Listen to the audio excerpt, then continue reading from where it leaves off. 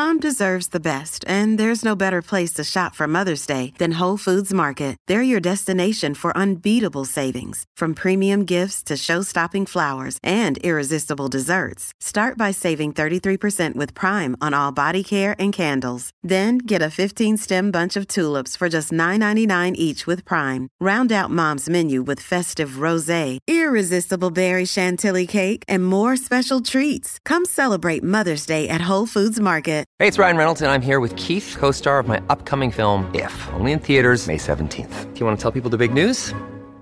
All right, I'll do it. Sign up now and you'll get unlimited for $15 a month and 6 months of Paramount Plus Essential Plan on us. MintMobile.com/switch. Upfront payment of $45 equivalent to $15 per month. Unlimited over 40 gigabytes per month. Face lower speeds. Videos at 480p. Active Mint customers by 531.24 get 6 months of Paramount Plus Essential Plan. Auto renews after 6 months. Offer ends May 31st, 2024. Separate Paramount Plus registration required. Terms and conditions apply if rated PG. This is Optimal Living Daily, episode 229, The Art of Looking Like a Fool by David Kane of Raptitude.com.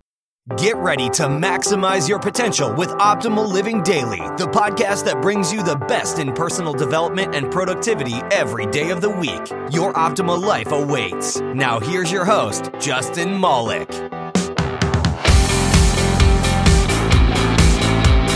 Hello. Welcome to the Optimal Living Daily podcast, the podcast where I get permission from authors of some of the best blogs on the planet and read them to you, all for free.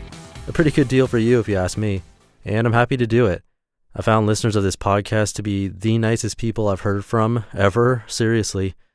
I think if you're looking to listen to these types of posts that will help you optimize your life and really to better yourself, you're probably doing it because you realize there is a better you out there, and you understand that we can always work on ourselves to make the world a better place, and if everyone did that, it would be a better place.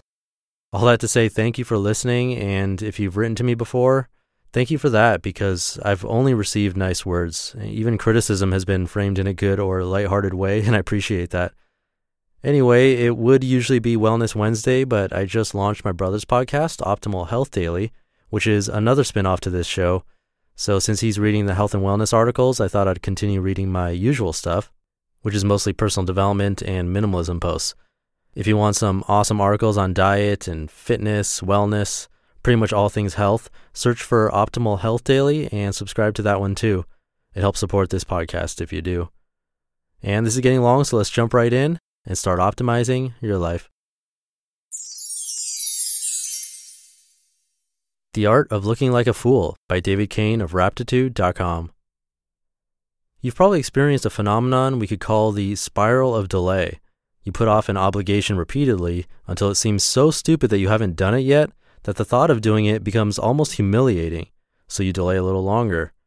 You can't always know what costs you'll face in embarrassment and penalties to, say, renew your tenant insurance 11 weeks late, but we all know that those costs can only get larger when you make it into 16 weeks or 6 months. Yet so often we procrastinate anyway, for a very predictably worse outcome. I suppose some of you do everything more or less on time and don't know what I'm talking about. You can click away now if you like, or you can continue to read out of curiosity about what's quietly tormenting many of your fellow humans. From the emails I get, I know that many of you are horrendous procrastinators like I am, and that for you, having something on your to-do list that's 2 months or 2 years overdue is totally normal, if not exactly comfortable. Part of what we procrastinators worry about is that everyone will find out we aren't really adults. We avoid a task for the usual reasons at first. We can't find a good time this week. We need to look something up before we do it.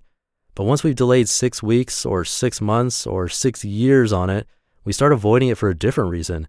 Because doing it so absurdly late is revealing to the world, and maybe confirming for ourselves, that we are failed adults, incompetent people all around.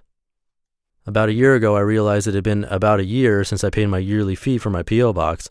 I'm not sure what else happened that day, but I definitely didn't go down to the post office. I remembered it again 3 months after that. I knew it had almost certainly lapsed by then, and it needed to be sorted out.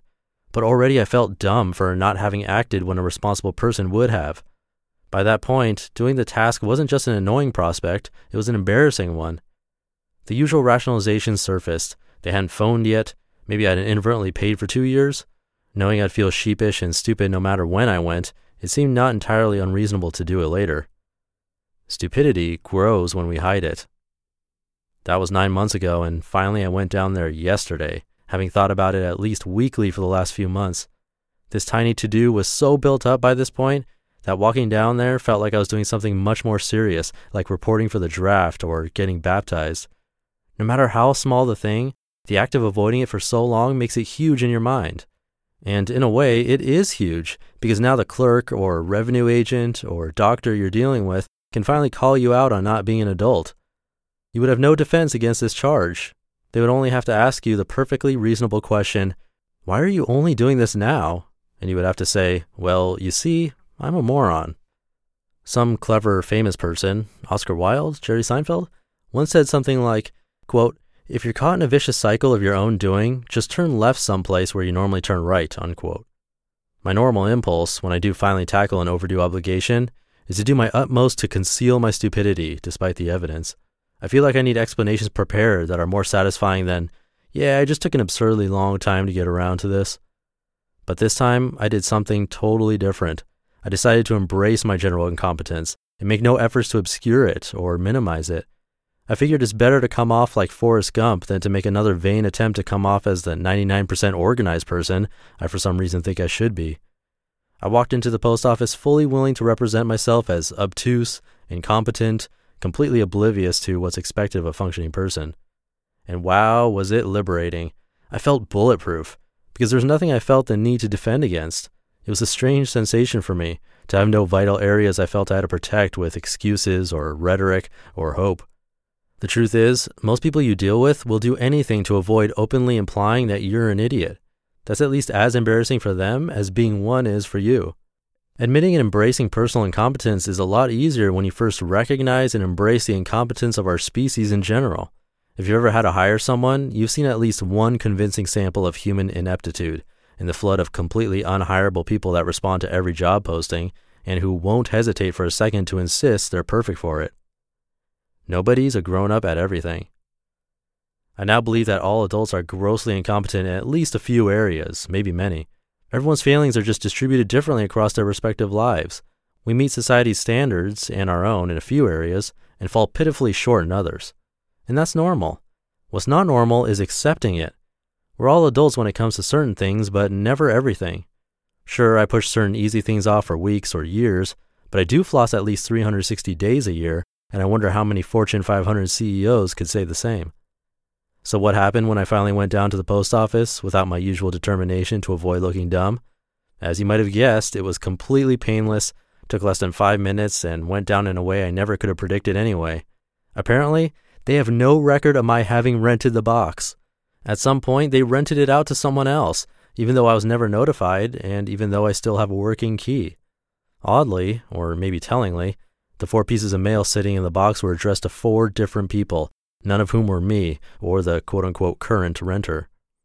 The young clerk was about as embarrassed at the post office's bumbling as I feared I would be about mine, and I ended up being the one graciously fielding the apologies.